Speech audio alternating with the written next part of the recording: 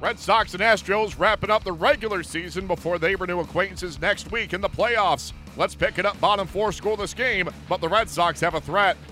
Swung on and lifted down the left field line. Will it stay fair? That's the question. It is fair. It bounces in the corner. Holt will score. Here comes Vasquez rounding third. He'll score. A two-run double. Rafael Devers and the Red Sox take the lead 2-0. And the left-hander Abad working the third base side of the rubber delivers. Swing and an opposite field base hit over the head of Devers. And rounding third and coming home is Stassi. The ball gets past Davis. Being held at third is Davis, J.D. Davis. But Rajay Davis had trouble playing the ball against the side wall. And it got past him and allowed Centeno to get to second base. So Stassi scoring and the Astros on the board. And now with nobody out, the tying run is in scoring position. 1-0 to Moran.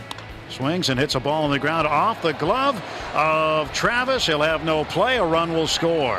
Holt fires it over to third base, and possibility to get Centeno. Might have stepped off the bag, but he did not. It's now 3-2 as Travis got a glove on the baseball but failed to corral it. Kemp swings, hits a ground ball right side. Holt won't get it, and the ball game is tied. Centeno scores. Runner heads from second to third, and Moran goes first to third on the base hit.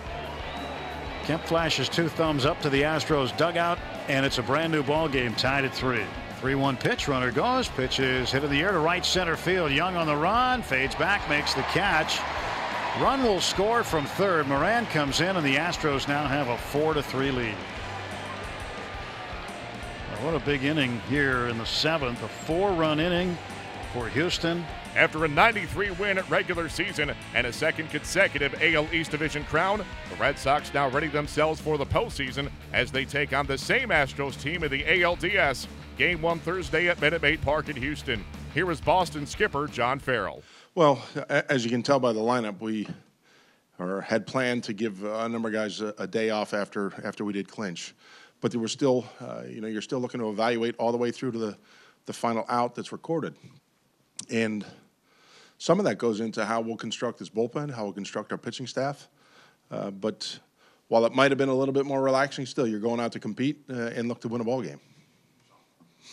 John, how many bullpen spots would you say are still up for grabs, and how much of your usage today was designed to maybe take a look at some guys who are still on the bubble? There was some intent there, designed to that. There's a number of different scenarios that are still, fresh in my mind with, and all of ours. Part of the discussion that's going into what the rotation might look like. If there's a starter that could, help us in the bullpen, and how that meshes with the other guys, the other one-inning relievers that are there. So that's still ongoing. John, do you feel like Barnes has regained maybe some of his fastball after, he used a lot and then you kind of backed off him a little bit this month? Yeah, I thought today was somewhat of an indication of that, where there was a little bit more swing and miss to his fastball. Looks like he had good life through the zone.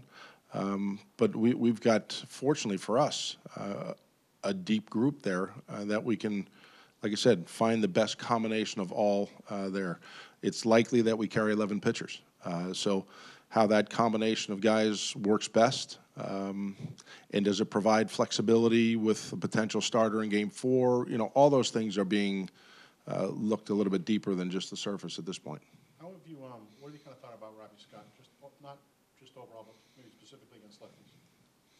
I think overall, good. You like the unique style, but on a day where it worked in his favor, where that lineup was really conducive to the way he throws a baseball, the way he attacks guys, that was a good outing on his part. But then you've got to look, what is their lineup going to look like as we saw in the first 2-3 ball games of this series?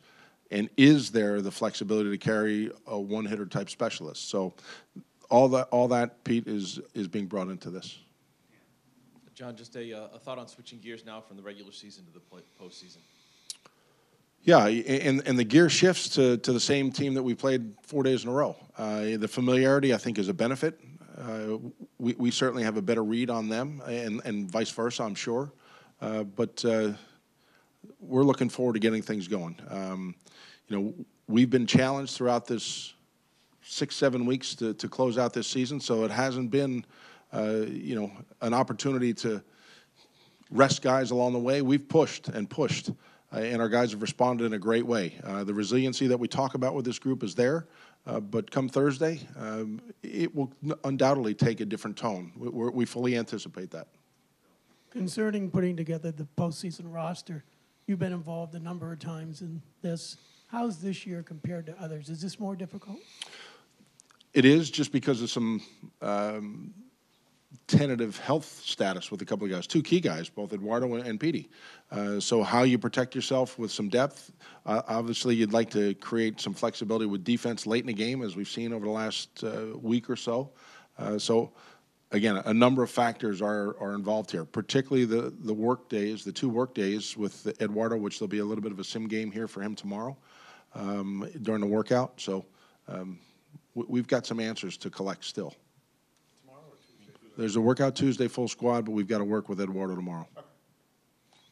Chris Sale getting his first start in the postseason. How do you make sure that the pressure isn't too great for him? I think the way he's handled his first season in Boston gives us every reason to believe that the added adrenaline will be channeled in the right way. We couldn't have asked for a player to come in from another organization through the trade that he was brought here with the expectations that are steep, and he's handled them fabulously with the way he's stayed focused in doing his job. John, just to clarify from what you said this morning, you were talking about Eduardo playing the sim game. Tomorrow. Okay, so We'll have a live pitcher against him to continue to work that progression for him. But it won't be the team's got a day off tomorrow. But Eduardo and whatever physical treatment's got to take place in the morning, that will take place. and Tuesday would just be Tuesday's a full workout as normal.